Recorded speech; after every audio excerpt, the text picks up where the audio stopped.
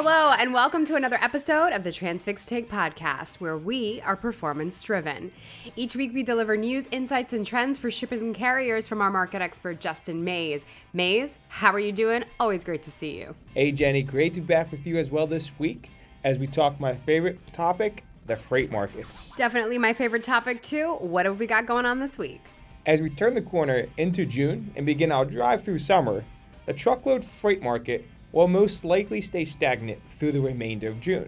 As contract acceptance remains at extreme highs, volume will likely remain flat, and carriers who live off the spot market will continue to find these roads challenging to navigate. It's been a challenging couple of months, Mays, but that's why we're here. We're hoping to help both shippers and carriers. Let's jump over to a quick regional breakdown. The Southeast and coastal regions remain a carrier favorite as shippers balance imports and produce season all at once. Okay, and what's going on over at the ports, Mays? Ports up and down the East Coast continue to set records for imports as shippers utilize these ports due to the bottlenecks on the West Coast and to prepare for a potential labor union strike out on the port of Long Beach and Los Angeles. That's right, Mays. And this week we launched a special episode with Vishnu Rajamanakam where we go into a deep dive of the ports and how they could affect the economy in the coming weeks. So take a listen to that. Volume brought on by produce season is starting to show declines in southern Florida, as markets such as Miami, Florida, see continued weekly decreases on spot freight.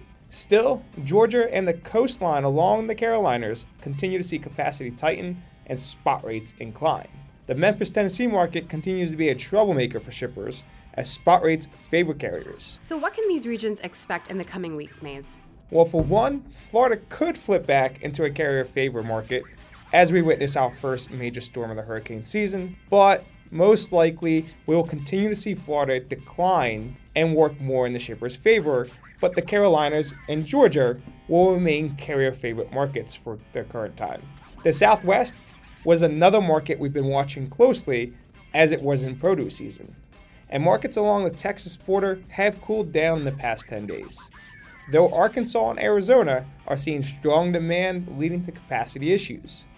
Carriers will continue to have the pricing power in these states in the week to come, but Texas will most likely continue to loosen. Trucking markets throughout the Northeast remain stagnant, with little change, even as New York, New Jersey ports see record volumes and congestion starting to only pick up. We won't see much difference in the truckload demand in the coming weeks, and shippers will see a favorable market as they have in the previous weeks. Jumping over to the Midwest, carriers continue to experience low available spot volume and dropping rates.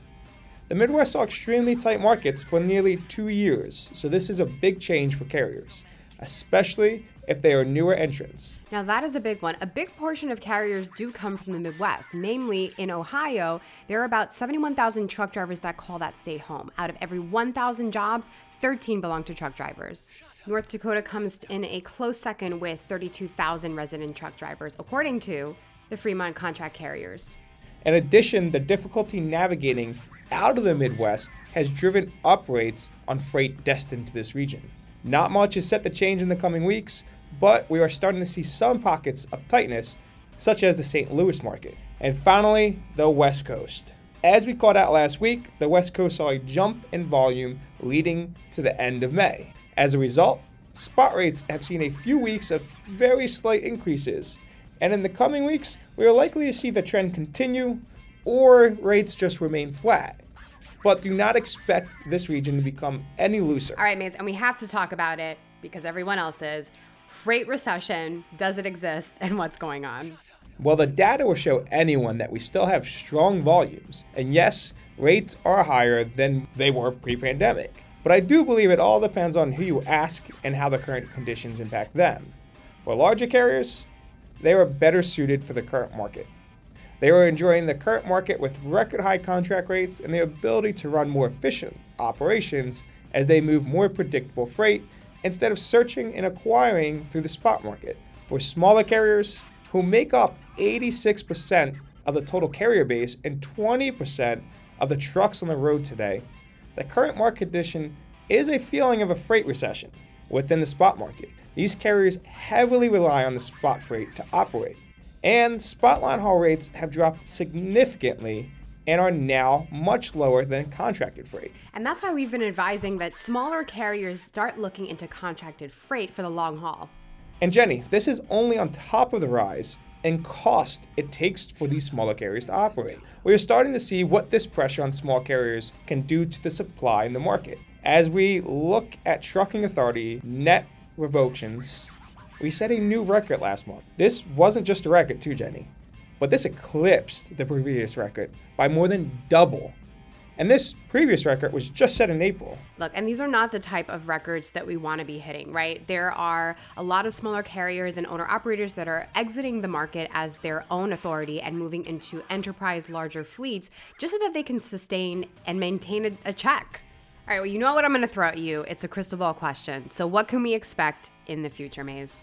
Well, I can tell you one thing for certain. There is no crystal ball on what freight markets will bring through the remainder of the year. But it's coming a little clearer that the current conditions are likely to stay. Contractual freight will continue to be accepted at high rates, which will lead to lower spot rates. Expect contract rates to also decline in the coming months, as shippers push to reprice their freight. However, there are still wildcards that could put a different spin on the market.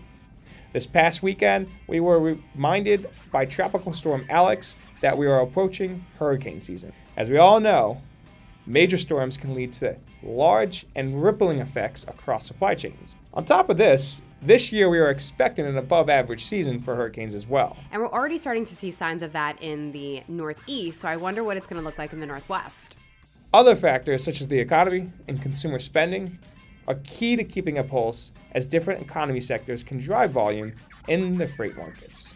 Some callouts that have recently appeared in the news are new home sales dropped 17% in the month of April, and personal savings rate fell to the lowest level in nearly 14 years.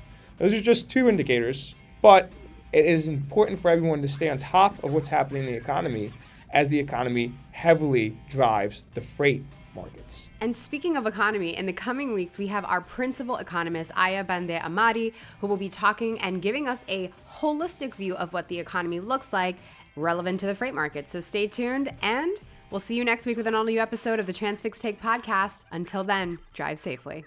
All views and opinions expressed in this podcast are those of the speakers and do not necessarily reflect the views or positions of Transfix Inc. or any parent companies or affiliates or the companies with which the participants are affiliated, and may have been previously disseminated by them. The views and opinions expressed in this podcast are based upon information considered reliable, but neither Transfix Inc. nor its affiliates nor the companies with which the participants are affiliated warrant its completeness or accuracy, and it should not be relied upon as such. All views and opinions are subject to change.